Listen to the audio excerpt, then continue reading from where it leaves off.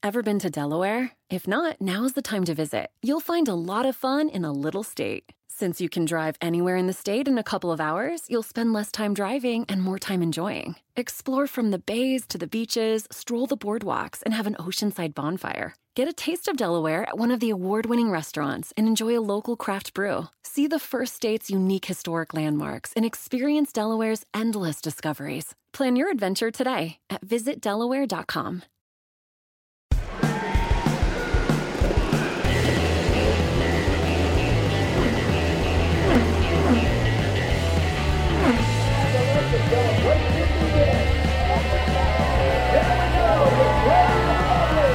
This is Off Track with Hinch and Rossi. Hey everybody, producer Thim here. We have a special episode for you this week. Some of you may have seen that we did a bourbon tasting with Mark Gillespie from WhiskeyCast yesterday and live streamed that on YouTube. If you haven't seen it, go to @WhiskeyCast and watch our shenanigans. But with Mark's permission, this week we're going to post the audio from that tasting as the episode so you guys can enjoy it here. But I can't stress this enough. You should go watch the video too, if for no other reason than I was wearing a bathrobe the entire time. Now, keep in mind, this was 5 p.m., so I was very much still in pajamas into the evening. And I just want to be clear here. After trying 4 bourbons, I was not any more motivated to get out of pajamas. So that was my entire day yesterday was pajamas. But, that's the quarantine for you. Anyways, hope you enjoy. Good afternoon, whiskey fans. It's 5 o'clock East Coast time rather. It's Wednesday, and it's time for the WhiskeyCast Wednesday webcast. I'm Mark Gillespie from WhiskeyCast.com in the WhiskeyCast studio here in New Jersey, just outside of Philadelphia. Hope the week has gone well for you so far, and that you are staying healthy, staying safe, and most of all, staying home right now, because that's going to be the key to getting us all through this time period. We are going to talk for the next hour or so about whiskey, and we're actually going to be tasting bourbons this time around. If you're familiar with the WhiskeyCast Tasting Panel podcast, we're going to sort of bring that format back and do it on video for the first time.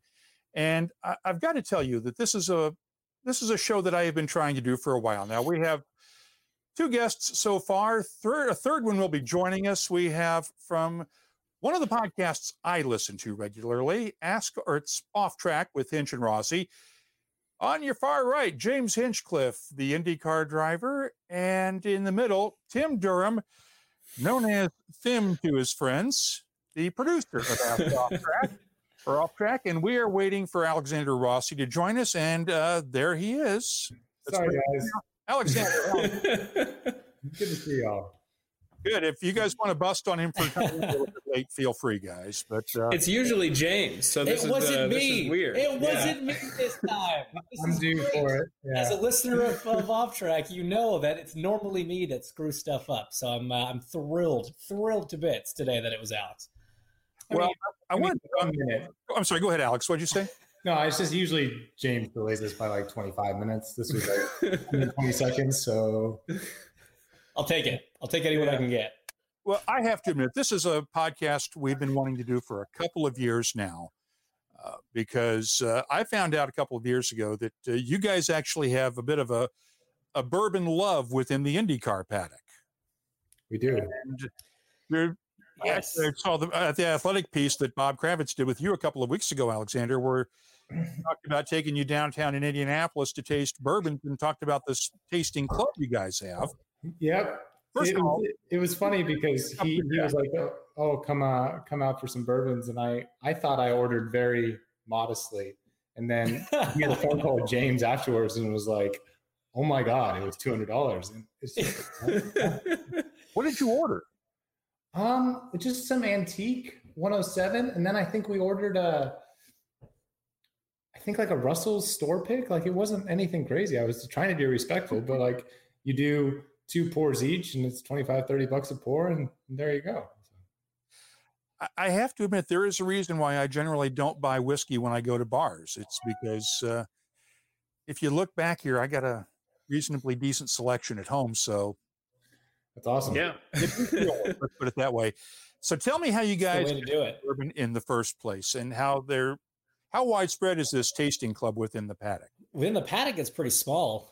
Really, it was a mutual friend of Alex and I's. It was actually, sorry, Tim, it was my first producer for a podcast. Was a big bourbon guy, worked in the IndyCar paddock, and sort of introduced us to it. And had a couple friends from around town that were sort of into it. And I had actually gotten Robbie Wickens, who was my teammate at the time, into it. And we decided, hey, why don't we get a little group together? And I think there's 6 of us total. And what we try to do, and, obviously schedule pending, is get together once a month.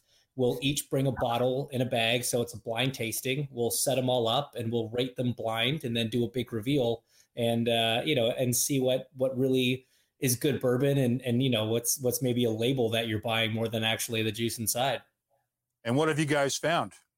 I think that the most surprising thing that we found is Woodford, like their best bourbon is just their standard Woodford Reserve. Like we've tried quite a few different iterations of it, some of their kind of limited edition stuff. And it's honestly, whenever we've done the blind tastings, it's been like towards the bottom pretty consistently. So it's interesting because Woodford and Basil Hayden's were the kind of 2 gateway bourbons, I think, for James and I. So they're obviously both fine, but as our taste has evolved, it's very interesting to see how kind of the more standard labels fall by the wayside to a certain extent.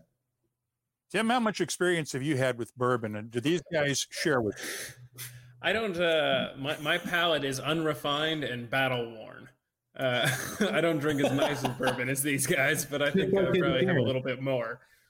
What was that, Alex? I said it's just like your appearance, unrefined. It's vaguely March or April. I don't know. It's I haven't left the house in 4 weeks. If you have not, in your defense, it's hard to keep track these days. And it's March, bro. These guys bust on Thim, as they call it, on a regular basis.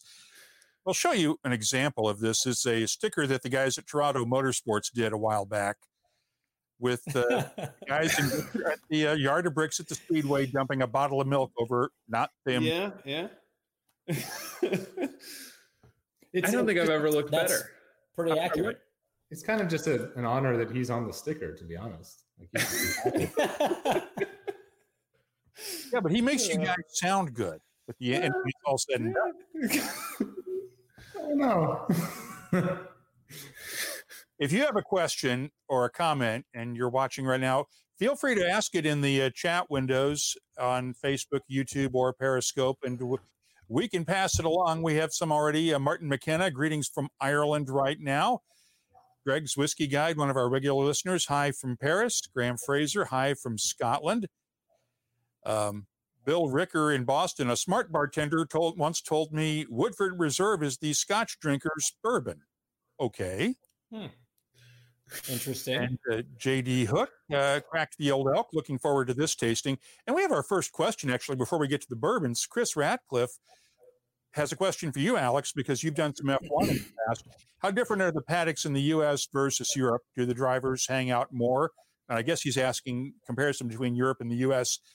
I'm betting from what I've heard from you in the past, there's no comparison there. Oh, you're absolutely right. I mean, I think in Europe, it's very much kind of every man for himself. It's all of the teams run their organizations like a pretty cutthroat business. The money behind Formula One is a lot more than IndyCar, and to a certain extent, the phrase "money is the root of all evil" applies to that paddock pretty heavily. So there's just a lot of ulterior motives and hidden agendas, and it's difficult to know who kind of has your best interest at heart. Whereas you go IndyCar racing, and while money is still the topic of most conversations, it's still more of a grassroots level type of professional racing, and people are there because they love competing and they love winning, and people aren't doing it solely just to run a business and try and make as much money as possible regardless of the outcomes. Like, they're there to compete, they're there to win. And then the drivers, because we race on the ovals, there's a different level of appreciation and respect for one another, and that kind of trickles all the way from on the racetrack to off the track as well. So there's not many guys in the European paddock that I would hang out with, whereas it's the complete opposite in IndyCar. There's not many guys I wouldn't hang out with. So it was a welcome change, something that took me a little bit of time to get used to, but ultimately I wouldn't have it any other way, and very happy to be here. Hinch, I have to ask you about this because you've been around the paddock a lot longer than Alex in IndyCar. The whiskey story that I can talk about with you on this one is that in 2010, when the first time I'd really had a chance to listen to you for any length of time, I'm sitting in a bed and breakfast on the island of Islay in Scotland during the Islay Festival on 500 race weekend on race day, listening to you as the guest driver analyst on the IndyCar radio network that day. And that was the first chance I'd had to listen to you for any length of time because you were still in Indy Lights back then. But I heard what I was hearing back then because I'm an Indiana boy from birth, but I was on this island in Scotland trying to listen to the race on the internet and listening to you and the guys call the race. And I'm thinking, it's a good thing I got out of radio when I did because he's going to come along and beat some of us some of these days in radio as well. Tell me about when Alex came into the paddock, because he came in a few years after you and you were already established in IndyCar. And he was coming in from F1. Yeah, I mean, Alex's a tenure in the series started, I think, in a way that caught him sort of by surprise. And I'll let him jump in and correct any of my historical inaccuracies here. But he had a deal to compete in Formula One in 2016 originally, and that was sort of taken from him. And IndyCar was sort of the stopgap, I think, initially. But what was awesome about meeting Alex kind of really the first week he was in Indianapolis was really seeing the change in him, because he did come over sort of feeling like it's weird talking about him like he's not listening, but sort of feeling like this was a mildly inconvenient way to spend a year, but he'd be back on track to Formula One in no time. And seeing the transition over a very short period of time to him all of a sudden like embracing the IndyCar world, the cars, the form of racing, the camaraderie within the paddock, it was awesome to see. We had another convert, so to speak, and he's since become one of my best friends in the paddock, and I mean he stood in my wedding, so we've obviously grown pretty close. I can't stand the guy. How did you guys get connected with Tim? I don't know. We've had this discussion. I still do not understand. I don't know when we met for the first time. I don't know who introduced us or why. I don't know why we still chat. It doesn't make any sense to me. It's kind of like the Shining. Like you started hanging out with me, and then you realize you've always been here. I've always been here. Well, the very first time I met Tim, like he was kind of just at a test in Phoenix. And he was a nice enough guy, and he was someone that kind of we did that video, he was cordial and started talking to me, and it was easy to have a conversation with, and it was funny, and it was like, okay, that's fine. And then like we ended up talking for like 20 minutes or so, and then he kind of just left, and I was like, who is this? Like, why is he here? Like he's not an Andretti Autosport employee, but he's like doing videos for Andretti, and he seems to know everyone. But he's not part of. It was very confusing, and here we are, 4 years later. And I'm not going to clarify any of that. I'm not going to give any details. I don't think you can. I don't think you actually know why you were there or why you were doing videos for Andretti Autosport. We made a fun video that day, though. Good video. Yeah, good video. That was actually a good one. Well, let's open up bourbon. Sorry. What do you say we open up the first bourbon? It's sample A that you guys have. I'm surprised Tim still has his left. It was actually just tea. Yeah, I drank it all. And Mark, thank you kindly for the glasses here. These are very nice Glencairns. Well, that's how we roll around here. That's the only way you get these is if you're either in our Whiskey Club of the Month, or you're a panelist on one of our tasting panel shows, or you catch me at a whiskey festival if I happen to have a couple in my bag, and sometimes I've been known to carry them. It's the only swag we have, and I wasn't sure what you guys had for glassware, so I wanted to make sure you guys had something we could taste and nose properly with. Perfect. So we're going to start out with appreciated a classic, ancient age, 10-year-old and I'm going to point out here, I have a smart ass on the comments line. My daughter points out, Brianna says, or are related. Yeah, the family gets. I'm sure she has a couple. She has access to the keys to the warehouse. Back to the whiskey, though. Ancient age 10-year-old. Not the 10-star, which is, I think, about 6 years old now, but the 10-year-old. This hasn't been on the market for probably since 2012, 2013. And when it was on the market, it was Kentucky only. It was made at Buffalo Trace, and it is at 43%, 86 proof. And we talked briefly, and I know Hinch and Tim said they had not tried this. I'm not sure if you've ever tried this before. Alex, have you tried it? I have not, but I'm a big fan of any Buffalo Trace product, so I'm excited. Okay. So you guys know how to do this, so let's get the noses in there and see what you think. And there are no wrong answers here. And if folks have a dram at home, please go ahead and pour something for yourselves as well. I'm going to let these guys. Yeah, you definitely smell the lower proof. And this is more about what you guys. I don't know that I'm really picking up much other than the alcohol content, to be honest. Any notes of, say, does it smell, say, like maybe caramel or caramel apples or brown sugar or molasses or something like that? You get any of that in there? There's something sweet there for sure. A little bit of the caramel. Maybe kind of. But it is sweet. It's a hard no for me on anything on the nose, which is interesting. Now that you mentioned the caramel, I can definitely smell that. I wonder how much of a product that is of you mentioning it first. Caramel or like honey, kind of, just like it's got a sweetness to it that I don't hate the smell of. One of the fun things I noticed when I've come to the IndyCar races in the past was if you're down in the pits, when you guys fire up the engines, when you're using the fuel grade ethanol, which is 85% ethanol, that stuff isn't far off from the ethanol that's used in whiskey. And it smells an awful lot like a distillery around it. I don't know if you guys have made that comparison or not, but that's why I like racing. Must be why we like racing so much. So I went ahead and tried it because I was struggling to pick up anything with my nose, and I got a lot of cinnamon. Okay. Well, go ahead. Let's see what you get on the taste. Tim? I'm getting the cinnamon that he's talking about. It's a lot, I guess the lower alcohol content's a lot smoother than I was expecting. Yeah, I'm getting some kind of leathery flavors on the back end for sure. Little bit of spice, a little bit of leathery. A little bit of leather. Where does this rank on? Are the four that you sent me kind of ones that are in your rotation right now? Or are these some of your favorites, or how did you come up with these four samples?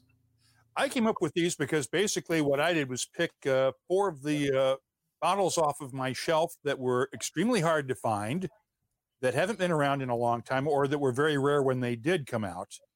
And I figured you guys had access to all the current stuff, so I wanted to give you something to try that to challenge you a little bit and give you a chance to taste something that you might not have tasted before. That's awesome. We appreciate that. All you're doing is making it you're going to make us fall in love with something that we can't get our hands on now. That's the problem. Well, that's not the case. It's just a chance for you guys to taste something and get out of your comfort zone a little bit, but to widen your knowledge a little bit. We joke about this all the time, but the stuff back here is, it's a library, but it's for sharing. And whiskey is best when it's shared with friends. And I personally think that I want to try to get as many of these whiskeys into people's hands as I can. So that's why I wanted to pick four out of here that I might not ever be able to replace them, but I want to make sure I share them with people who will enjoy them. And I've enjoyed watching you guys over the years and listening to the podcast, and I wanted to share them with you. So can I quarantine there? I appreciate it. Your selection's a lot better than mine. You going to bring Pappy with you? His name is Teddy. Yeah. Yes, I'll bring the puppy. Very well played, Mark. Very well played. Well, explain so this. Mark, what do you get out of this one? His dog. Yeah, James, do you want to explain what you named your dog after? Right. So I named my dog Weller. because Weller's kind of my favorite brand. And when Tim told us that he was getting a puppy, Alex and I immediately threw out names like Russell's or Pappy or, and evidently he let his 5-year-old daughter decide the name, which I thought was rude. Well, here's the other thing about that. I told them that my daughter was going to pick the name. So Alex actually showed up to my daughter's 6th birthday party to suggest Pappy. He I think that's the only reason he came there was to lobby a 6-year-old, like, hey, name this dog Pappy. And then what were the other ones you had? He's not a great lobbyist. I didn't just come for that. You had White Castle. That's true. I also had White Castle for my daughter's birthday, so he did come for that too. And I love your daughter, so it was a win-win for all of us. Well, my oldest daughter, the one who chimed in earlier, has a border collie and named Poppy, and I keep referring to her as Poppy Van Winkle. So that's good. That's good. So if you want to add a little bit of water to this, tell me what you think with some water. See if that changes it and opens it up a little bit with just a few drops of room temperature water. I named one of my dogs off of a fictitious meal, an event that Tim and I participate in. So I'm not one to judge on dog names. So while you guys are adding water and nosing this, for the record, Pappy is still a better name. Series. I've been watching the iRacing IndyCar Challenge, and Sage Karam keeps beating everybody in the field, but I think that's because he basically sits at home and runs his sim operation all day long. I mean, willpower is pretty good too, which is annoying. I was doing a race 2 nights ago, I think, that Sage was in. Oh, it was last night. And it was one that Joseph Newgarden hosted, and he won it. And, TK was on the radio, and somebody else, maybe, I forget who else was on there. And we're like, Sage, you're just too good at this stuff. And he was like, we were kind of giving him a bit of flack about it. He was like, man, you guys got to remember all the last 5 years when you've been driving real cars, I've been doing this. I'm like, okay, when you put it into perspective like that, it's a bit different. So adding water to this definitely expanded it for me a little bit and gave it a bit of depth. And I'm now getting almost like I don't know if dark chocolate is the right word. Yeah. But I'm definitely getting that like on. Yeah. Like Baker's chocolate or like one of those heavy high cocoa level chocolate bars. Yeah. Like a bitter dark chocolate. Yeah. It's growing on with a little bit of water. Which one of these pairs with an 8-hour Netflix binge and just general sadness? Yes. All of them. All of them.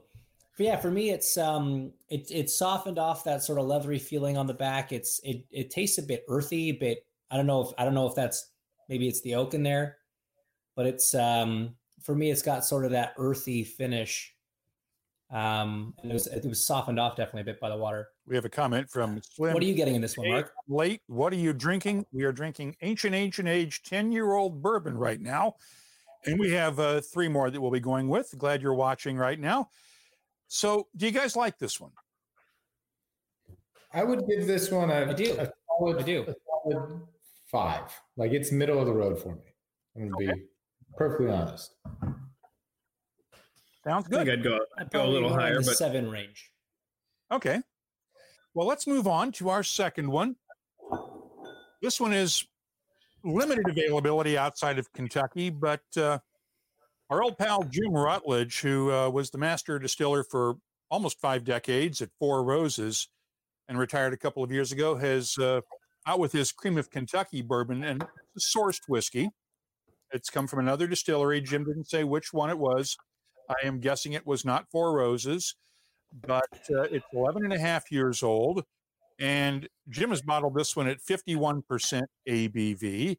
So let's try this one. It's gotten some rave reviews around Kentucky. You'll find my tasting notes for all 4 of these bourbons on the WhiskeyCast website as well. But once again, this is about what these guys are tasting and not what I'm tasting. But if you want to look at my tasting notes for reference later on, feel free. So let's go ahead and try the Cream of Kentucky, 11 and a half year old bourbon. Once again, if you have questions, or comments, feel free to throw them in the chat windows, and we will try to pass them along. I get a lot of wood in this one, and leather. Yeah. The nose is much more upfront for me on this than it was the other. Yeah. It almost smells a little scotchy to me. The wood you're going to have in the bourbons. What was that? The older the whiskey gets, the more influence you're going to have from the wood. Sure. We're going to try a 21-year-old here in a few minutes, and I know you're going to get wood on that one. It is a little scotchiness to it, James. You're right.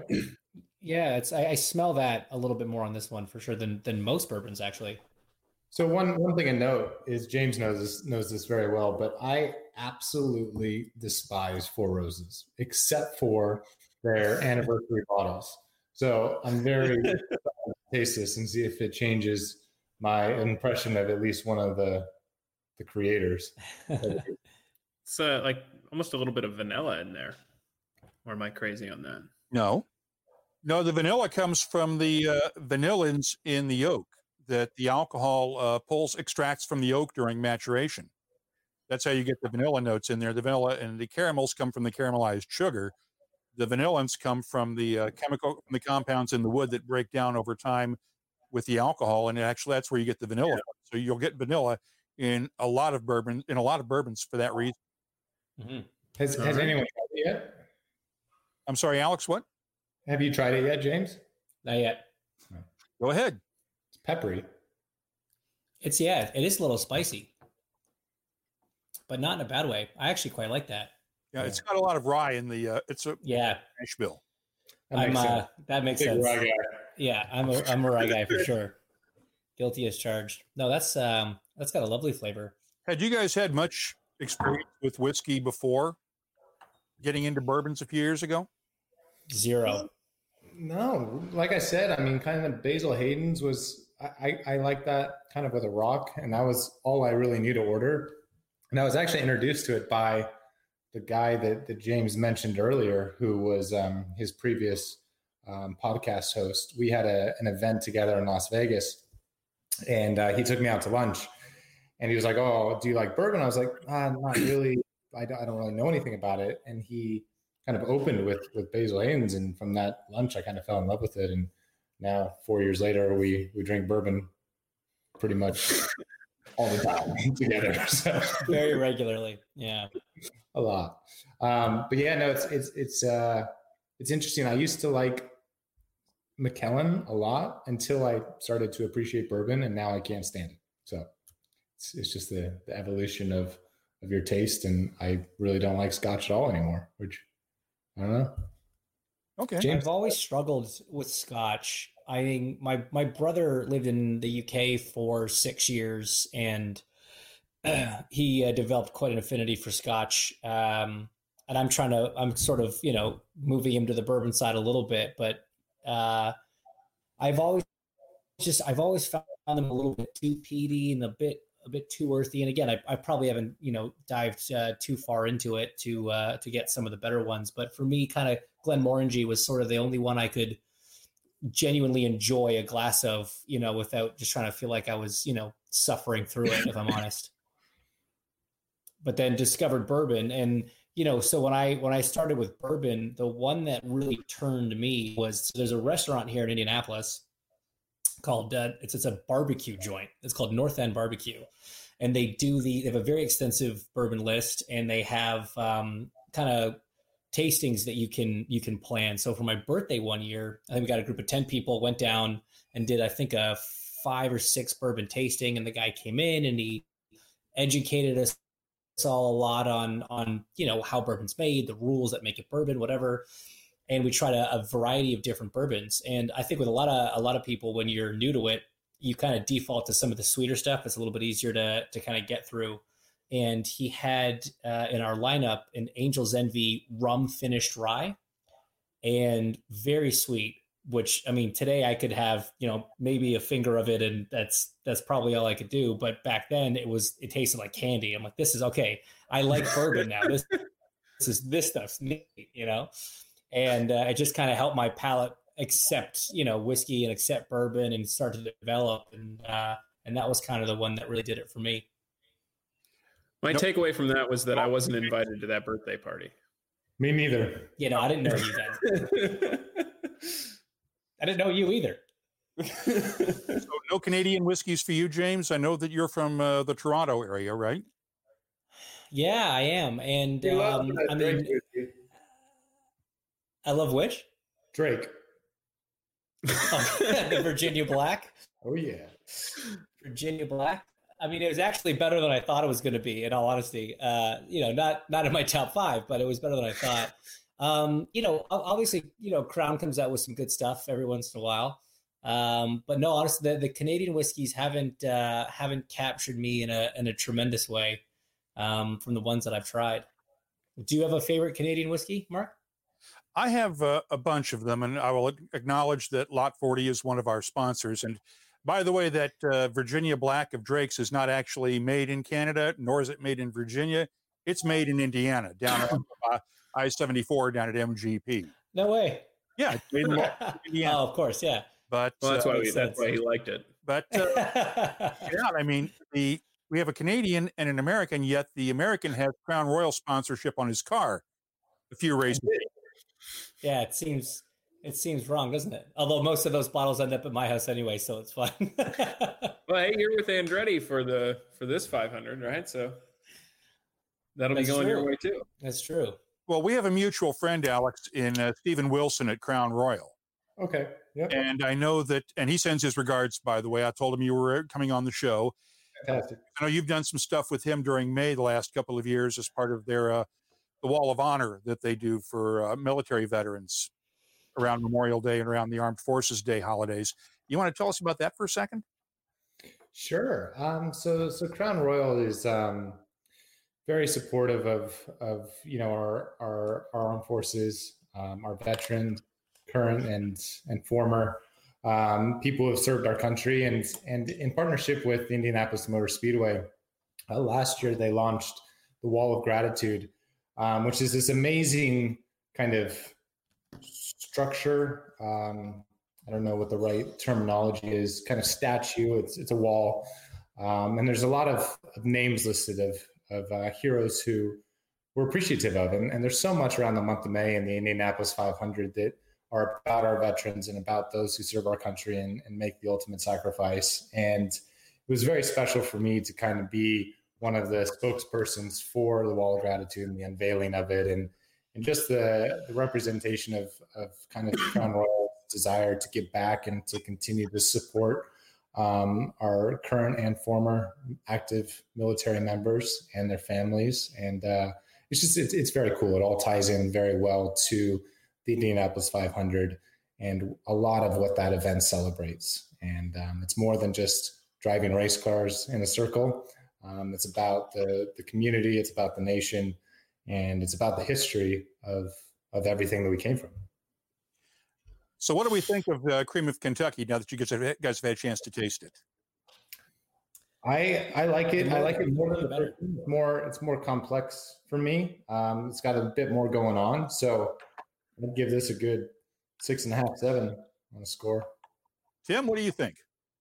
I like this one a lot more as well. I would have put the last one at about a 7, so I don't know where that lands this.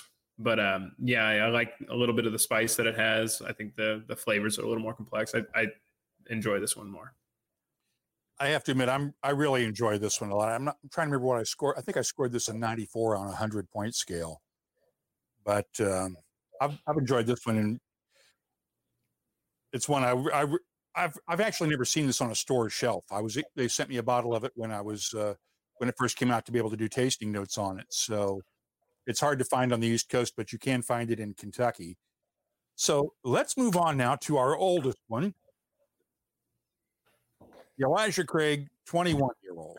All right. I'm excited about this. I'm a big Elijah Craig guy. James really isn't. But in my top 3 whiskeys, bourbons ever is the Barrel Proof B517. I found a case of that in New York and scooped it up about a year and a half ago, and I'm down to my last bottle and a half. I love that stuff. So I have an 18-year, but I'm really excited to try this. So thank you. I have a bottle of the 23, but it's almost empty, and I didn't have enough of it to send 4 samples out or send samples to you guys. I was thinking about that one, but I looked at it. I'm going, there's not enough to get 3 good samples out of that one. So, but this one I had some of them. If you're a whiskey nut, you'll recognize this is the old labeling. They've since updated the Elijah Craig packaging. I think this is about a 6 or 7 year old bottle that was actually, if you look at it, this was distilled back in 1990. So this was actually, I think, about the time you guys were born, even. Or I know before a little before Alex. Yeah, a little before Alex. You're the youngest of the bunch, but this was distilled in 1990, which makes it unusual because it's one of the few whiskeys you'll find that was around still from Heaven Hill before the 1996 fire in Bardstown that destroyed the distillery. They now produce everything up at Bernheim in Louisville. So it's hard to find pre-1996 Heaven Hill whiskey anymore, but this is one of those few single barrels that's still out there. So are they still smells producing like an Elijah Craig. 23? I'm sorry, go ahead, please, Alex, one more time. Are they still releasing a 21 and 23 every year or no? They release it when they have barrels that meet the standard. It's generally an annual release, but they release those the 18, 21, and 23s when they have barrels that hold up. Because they don't, since it's based on supply, they don't always have a supply of barrels that hold up generally. But yeah, they try to make this an annual release. Yeah, 23 years is tough to get anything out of it. I'm sorry, what? 23 years is tough to get anything out of a barrel, for sure. Yeah. At that point, you're down to the point where if it goes much longer than that, you've basically got syrup in the bottom and not much else because of all the evaporation over the years. Have you guys had a chance to go into a rick house down there? Yes, sir. Yep. What do you think? We actually places. Love it. I mean, everything about it, the design of them, the engineering behind them, it's so simple yet so sophisticated. The smell is incredible. I mean, Alex even bought a Rick House scented candle and put it in his house, and it's it recreates this scent amazingly accurately. But yeah, no, we had an opportunity actually with our group to go down to Kentucky and do a single barrel select of Blanton's. That we're going to actually be releasing for charity here. It was supposed to be in May, but obviously with everything going on, it's going to be, deferred a little bit, but incredible experience. Yet another thing I wasn't invited to. Correct. You're not part of the group. We should also point out Tim spends most of his time out in California. He does. I don't think that's why. No, it's not. But we're going to go with that. Okay, what do you think of the nose on this one, guys? I don't know. I just want to try it. Sorry. Nope. I get a little bit of honey. Yeah. Yeah. It's got that sort of distinct EC scent to it, to be honest. I get a little bit of cherry cola. Like you're drinking like black cherries or like a cherry Coke or something like that with some vanilla. I could see that. I get something almost like piney. Yeah. Like pine almost. Yeah. Or like a little bit of pipe tobacco, something like that. Where do you come up with cherry cola? That wouldn't even enter my mind as a potential option. Like that's a very Well, no, it's if you get this sort of like a combination of a caramel cola taste, like if you were drinking a Coke or a Pepsi, but then you get that sort of like that little maraschino cherry note, the little tangy. Yeah. Mm. It sort of is like if you've tried a cherry cola, it sort of is that combination that sort of makes it a little more descriptive. Sure. Oh, I love it. Yeah, actually, you're not wrong. Now I can't get anything else. Well, if you want to add a little bit of water to this one, go ahead. Or if you want to just drink it neat, what the hell, go for it. What's the proof on this one? 45% ABV, 90 proof. Let's bring in some more comments now. From JD Hook, adding both of those to my list. Thanks, gents. We are getting recommendations about Irish whiskeys now. JD Hook open on recommendations on other Irish to try from Dave Kuhn. Yellow Spot is amazing. Yes, it is. Graham Fraser. John's Lane, Powers John's Lane cask strength single pot still is a stunner. Yes, that is. And then from JB, I think Crown Royal is American owned now. I think Canadian Club is still Canadian owned. Let's correct that. Crown Royal is internationally owned because it's owned by Diageo, which is based in England. Canadian Club is owned by Beam Suntory, which is based in Japan. Okay. And Chicago. So there. There you go. But they're still both made in Canada. Crown Royal is made at the distillery that Diageo owns in Gimli, Manitoba, up in the middle of the grain belt up there. And it is a beautiful place, a bit flat, a bit desolate, but a lot of grain. And it's a great place to visit in the summertime. And Crown Royal, the Canadian Club whiskey is made at the Hiram Walker Distillery in Windsor, Ontario. Technically, it's made by Pernod Ricard under contract for Canadian Club. There's a whole long story you go back there that goes back 15 years to various mergers and demergers and corporate breakups. And as Bill Ricker points out, Irish whiskey can be a gateway from bourbon to Scotch or vice versa. Tim Trago, the Pain Train is watching from Pennsylvania, and we're pouring our own now. Hello, guys. I love the Pain Tour guys. Yeah, they're great. And Graham Fraser, Buffalo Trace or Woodford Reserve would be the ideal first bourbon I'd recommend to a newbie. Yeah, that's fair. I mean, BT for an off-the-shelf, easy to drink, low dollar. I mean, it's hard to beat that one. Some of the barrel selects you get out of those from some of the liquor stores around town here and down there are just incredible. It's getting hard to find now, though. Like, it's not as prevalent, honestly. It's pretty crazy. So this 21 year, it's the flavor develops more. Is it after you kind of finish it and on the back of your tongue and your throat, it kind of stays with you, which is pretty cool. Yeah, very complex. And a lot of 21-year-old bourbons, when you find them, are really just like oak monsters. It's over oaked. And I know Jimmy Russell at Wild Turkey has always said for years he would never bottle anything over 15 years old. Right. Because he considers it over oaked. And then when his son Eddie took over as co-master distiller, Eddie started bottling 17-year-old stuff just to make Jimmy mad.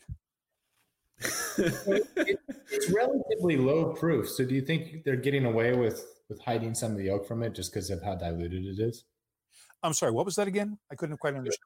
So it's relatively low proof. So do you think they're getting away with hiding that kind of over oakedness just because they diluted it so much? No, I think what they're trying to do is because it's a single barrel, they want to make sure that they have enough to stretch and get a little bit out of that.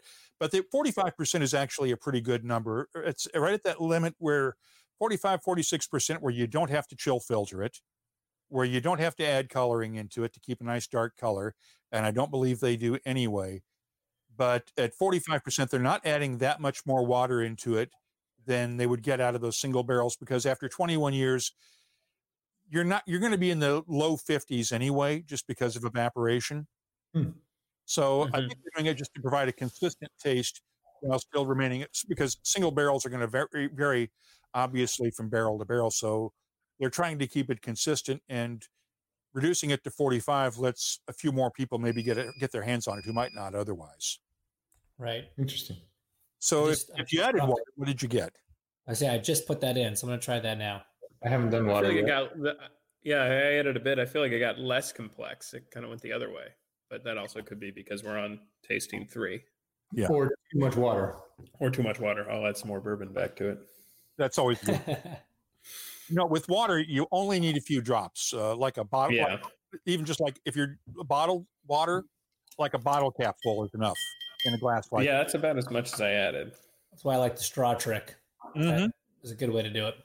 Yep. I have eyedroppers that I use just to get a few drops in, but straw works perfectly if you're at a bar. You guys drink fancier than me. You drink rum and vodka, Tim, and Jameson. Not together. Sometimes. Oh, that one birthday party. We're putting some of your comments on the bottom of the screen from Whiskey Jason. Hi, guys. John Lane asking how it compares to the 23. I got my tasting notes at the website for both of them. I'm not going to pull the 23 down and do a side-by-side here. But you can check the website for my comments on the 23. Graham Fraser, anyone tried the Jameson's Black Barrel? I've not, but it's had great reviews. Yeah, Black Barrel's pretty good. It's done in a little more heavily charred casks, and I enjoyed that one. Graham Fraser points out the cost of barrel strength bourbons in the UK has increased dramatically. Yes, it has, and you can blame the trade wars for that one. Because the European Union, about a year and a half, almost 2 years ago now, clapped a 25% tariff on American whiskeys as part of its trade disputes with the U.S. And yes, that has forced the cost of your bourbons to go up. And I'm sorry about that. Nothing I can do about it. We've complained about that for a long time. So what do you think with water, James? It's, you know what, it actually didn't, I don't know if I didn't put enough in, but it didn't change it a whole lot for me. It's sort of a, excuse me, as Alex said, EC's not traditionally been my favorite. I actually prefer the C919 over the B517, even though it was, bourbon of the year. And it's still got a fair amount of spice. I do get some of that. I do get a lot of that oakiness still.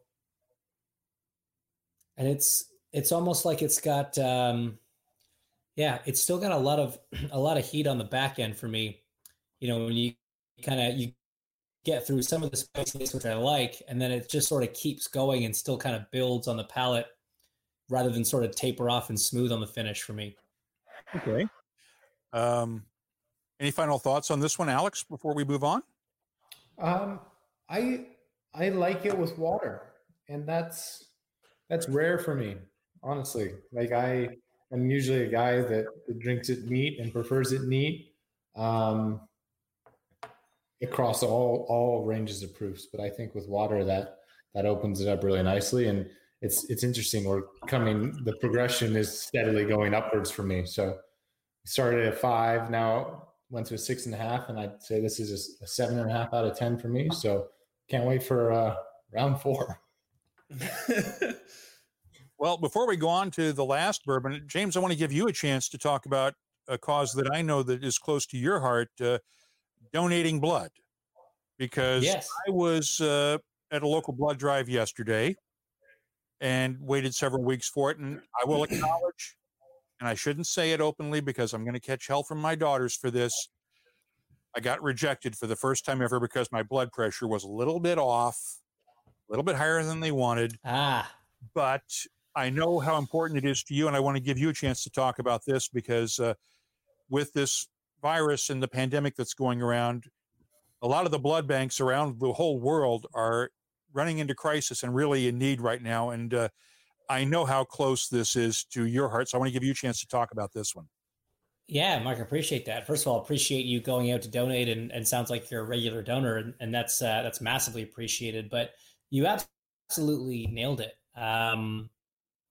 The pandemic globally has canceled a lot of drives around the world. If you think about where a majority of blood drives are held, excuse me, it's at big businesses and at schools, universities and colleges and things like that. Obviously, all of that shut down. And so the need for blood globally has not declined. If anything, it's on the increase with the stress on the healthcare system. But the ability to actually collect blood has waned significantly. So whatever area you're in, and what I love about this is, we've got people watching from all over the world. Whatever the organization is that does, blood collection in your area, get on their website and look. I know a lot of these places are doing sort of pop-up smaller drives every couple days throughout a week to make sure they can try and keep the supply going as best they can. It's massively important. And not just because of what's happening with COVID-19. You got to think of all the pre-existing reasons for people needing blood, trauma surgeries, chemo patients, burn victims. All these people regularly need blood. And unfortunately, while the rest of the world has shut down, accidents still happen and people still get sick. So this is still a very important need. So if you have the chance, look it up. Most people have a little bit more time on their hands than they have recently, and they do normally.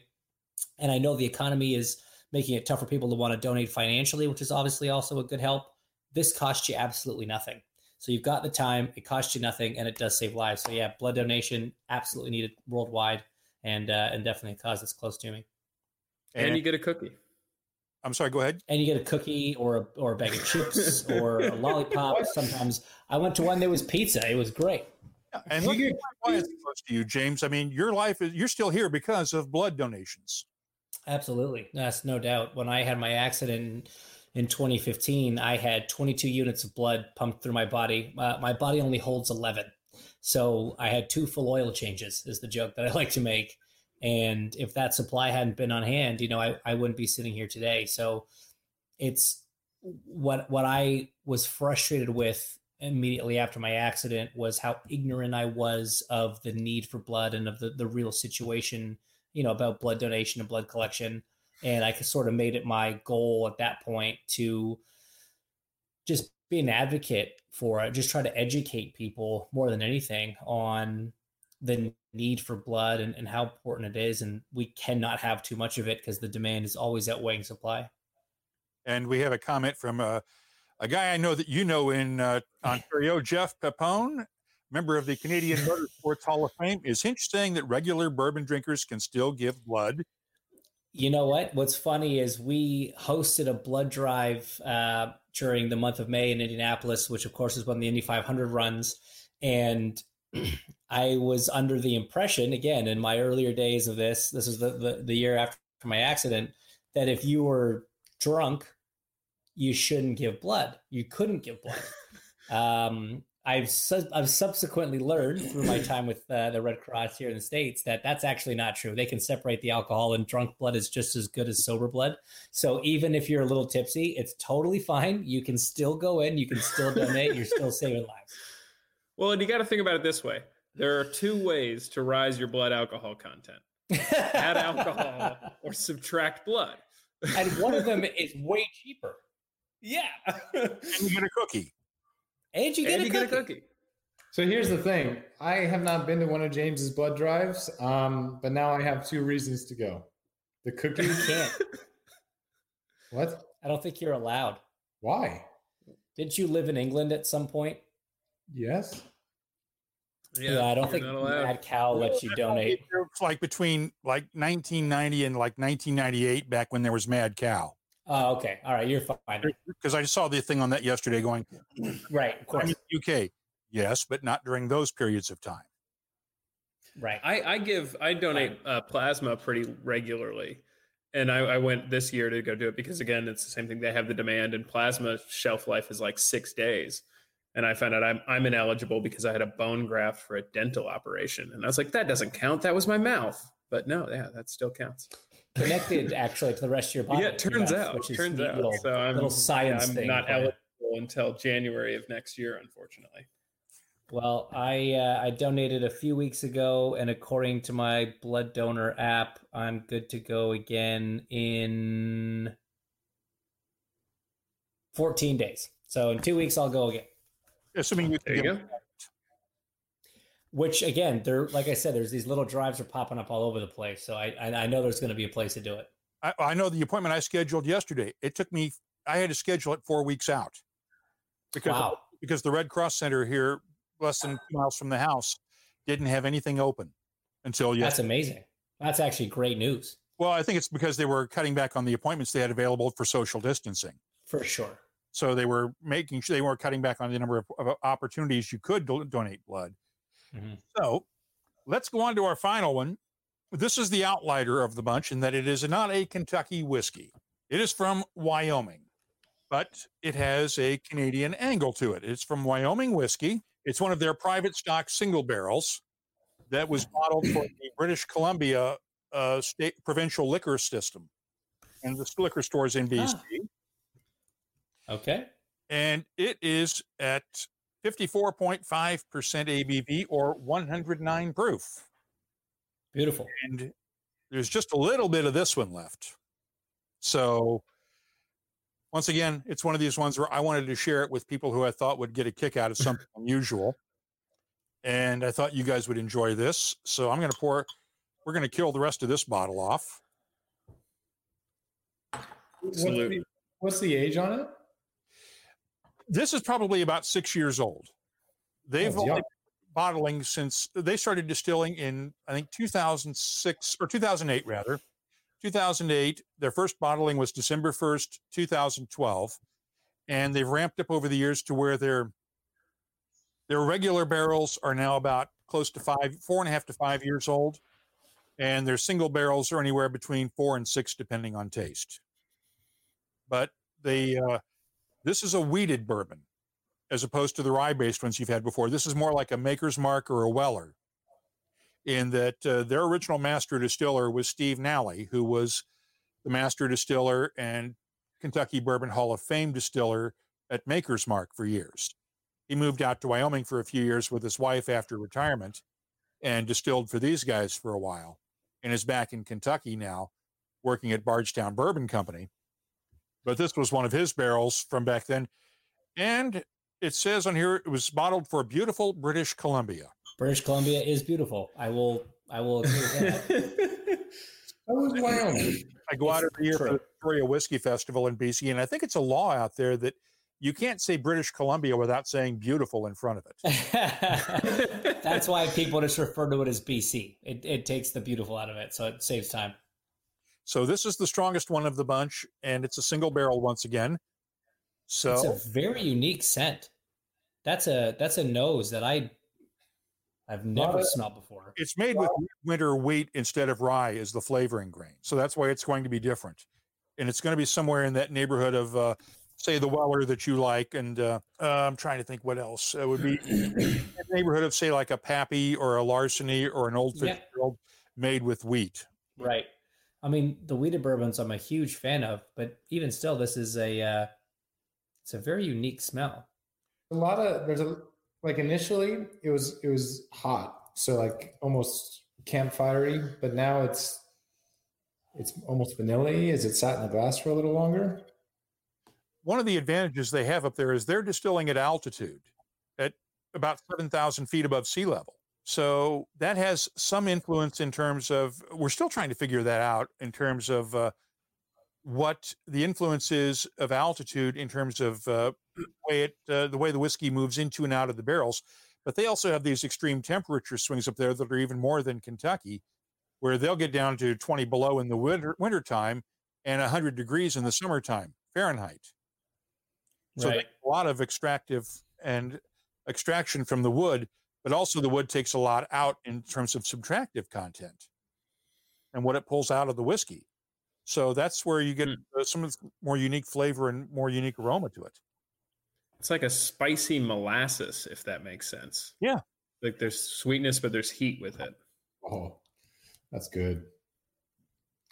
I like that a lot. Speaking of wheated or wheat whiskey, my favorite non-Scotch whiskey ever is the Parker's Heritage 13-year-old wheat whiskey. Put that into a chilled glass, and it's blissful. Greg in Paris, that's true. Insane now in Europe, especially in France. Once again, blame the tariffs. Greg also says, I cannot wait to try Shelter Point someday. Shelter Point is a single malt from the Shelter Point Distillery in BC on Vancouver Island. Ah, cool. It's a very nice one. I like this a lot. This is a nice one. Go ahead and thank you guys, if you haven't already. There's the dog, by the way. It's Pappy. Teddy, come here. Nope. His name is Pappy. That's definitely got that's got a peppery, sort of spicy finish to it as well. Where do we land on giving dogs bourbon? Is that okay? Not great.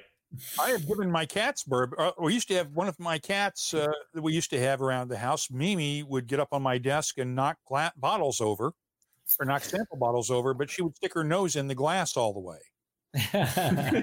In there for a second away, I used to refer to it as Mimi approved, and she lived to the ripe old age of 16. So yeah, I wouldn't exactly give them. I wouldn't put it in the dish.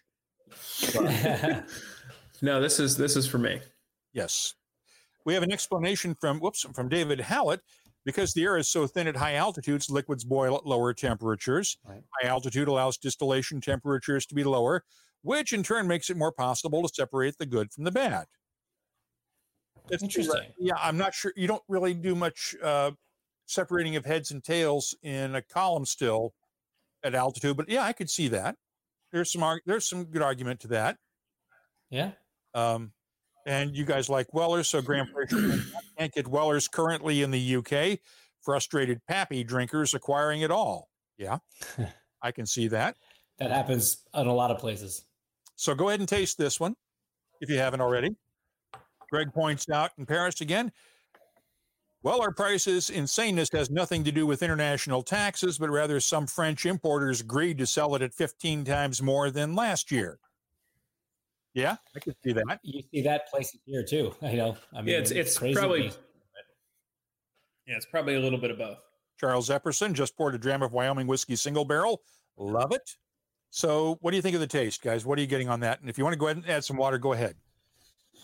I'm not going to add water to this. Yeah, I'm going to try with water as well. Okay, don't. I added a couple drops. I like it too much. This is a lot of what I look for. So I don't know that I can quantify it more than that, but I enjoy drinking it. And I'm glad that this was part of one of the bigger sample bottles you gave us. So yeah. Cheers. So how much are you guys looking forward to doing the 500 in August, theoretically now, with the aero screens and the lack of ventilation? At this point, I think we're just excited to do the Indy 500 regardless. It could be in a to go racing in a sweatsuit, a heater in the car, and I'd still be excited about it. So, yeah, I mean, it's interesting. I think all of our kind of development and understanding of it is kind of halted, obviously, but it's the same for everyone. So the schedule as it is fairly condensed. So yeah, I mean, it's going to place even more importance on the teams and drivers that can figure out the effects of the aero screen out the quickest are gonna be looking better as the season goes on. But yeah, I mean, at this point, I think we're just excited to go racing, and the countdown is on till August. James, your thoughts? I know you haven't had a chance to really get into the aero screen yet in testing, have you?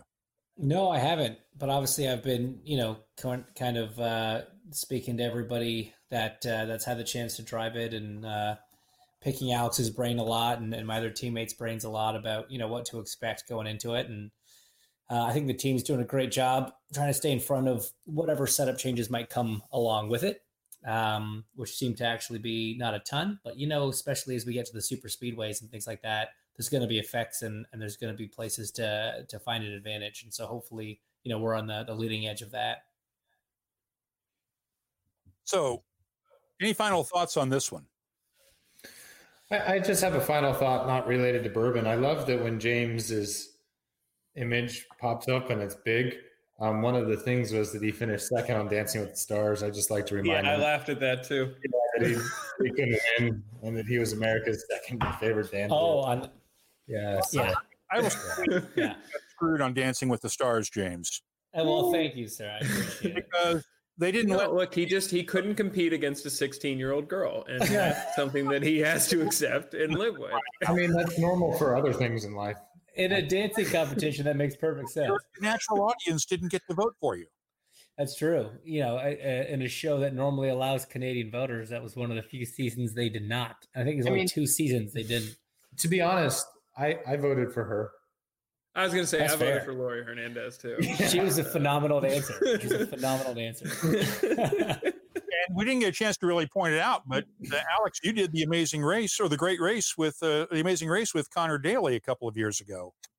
Yes. See, where James, I feel like Inch finished in Dancing with the Stars. Here's the difference. Yeah, Alex, tell us the difference. James He did worse than you. James had a teammate that elevated him.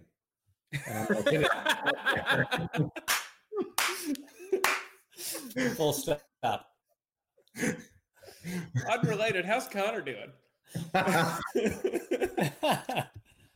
Still got diabetes. I got to admit, I was watching the Red Bull video that Alex, you and Travis Pastrana did with at the Speedway over the winter, and I I don't know who the motocross rider was, but when Connor was on the tee at the Brickyard Crossing Golf Course, getting the snow splashed in his face, just like getting his face washed in a hockey stop. That was brilliant. That whole video was so good. So Connor's ultimate goal in life has always been to be in an energy drink video, whether that's Red Bull, Monster, Rockstar, or whatever. Big fan of it. So when we were there and doing the planning for the shots that we wanted to get, they were like, oh, we need some golfers and we need some people who are interested to kind of be extras. And I was like, I've got the perfect guy. So I reached out to Connor. It being like 20 degrees, he showed up and stood out in the cold and did a couple of takes to pretend he was teeing off with another buddy of ours, and he was a big trooper for that. But yeah, we got him in an energy drink video, so that was a win for all of us, I think. Is Connor into bourbons at all? Connor loves bourbon. Yep, he's a big Four Roses. We're getting there. We will have to get him on one of these, and we also ought to say happy birthday to your teammate, quasi-teammate, Jack Harvey, whose birthday is today. I know that he is a bourbon lover. He follows us on Twitter, and if he's watching, happy birthday. Cheers, Jack. I'll refill for that. Yeah. Happy birthday, Jack. So, Alex, that's forgivable. You have 38 teammates. Another one of these tastings. Guys, this has been fun. I hope you've had as much fun as I have. And hang on a second here. I'm just going to say a few final words. And thank you again for this and enjoy it. Gang, this has been fun. I hope you've enjoyed it as much as I have. I hope you'll join us for our next live webcast coming up on Friday night, our happy hour show. We will also have our weekly Writers Roundtable for you this week. Dr. Sam Simmons, Dr. Sam, whose PhD is actually in poetry, but he is the doctor of whiskey. And Dave Worthington from the Uncorked Whiskey Sessions podcast will be joining us, along with Billy Abbott, who is the in-house blogger for the Whiskey Exchange in London. Becky Paskin of OurWhiskey.com will be joining us. You may have seen her a few weeks ago on our happy hour show. She has details on the OurWhiskey.com virtual whiskey festival that she was sort of kind of hinting at when she appeared with us last time. And we'll also have Scott Brunow and hopefully Bart from the Scotch Test Dummies as well. They're trying to work out their schedules to see just who can be available. Next week, we have another Whiskey Cast Wednesday session coming up. And some of the folks who are going to be on that one, Alan Winchester from the Glenlivet. We have Andy Watts from the James Sedgwick Distillery and Three Ships Whiskey in South Africa will also be joining us. And just a reminder that you can always check out the podcast this weekend. We will be at whiskeycast.com once again. That's where you can also find all the WhiskeyCast HD videos, the virtual tasting podcast.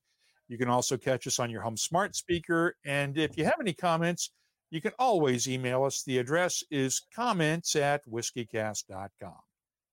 We want to give a final shout out and raise our glasses, as always, to the first responders and the healthcare workers and the grocery store workers and all the folks in retail who have to work, who are being dragged into work to help keep society running these days and putting their lives on the line while this whole pandemic goes on. We salute you, we honor you, and we thank you for everything that you're doing for us. As for the rest of us, the best thing we can do is stay home, stay safe, and keep doing what you do. I'll leave it at that. And thank you for joining us, and I'll see you on the Friday webcast. Till Friday, I'm Mark Gillespie. Sláinte, guys.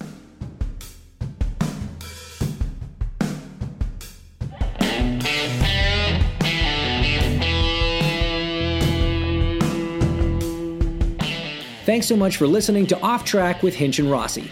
Keep in contact with us on Twitter and Instagram. Our handle is @AskOffTrack. Or you can follow us individually. We're @Hinchtown and @Alexander Rossi.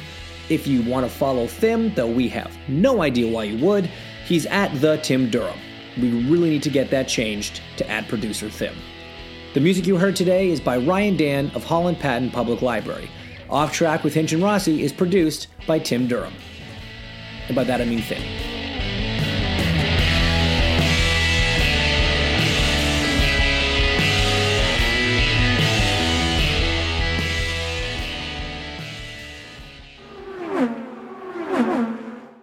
At Bet365, we don't do ordinary. We believe that every sport should be epic. Every goal, every game, every point, every play. From the moments that are legendary to the ones that fly under the radar. Whether it's a game-winning goal in the final seconds of overtime or a shot on the goal in the first period. Whatever the sport, whatever the moment. It's never ordinary at Bet365. 21 plus only. Must be present in Virginia. If you or someone you know has a gambling problem and wants help, call 1-800-GAMBLER. Terms and conditions apply.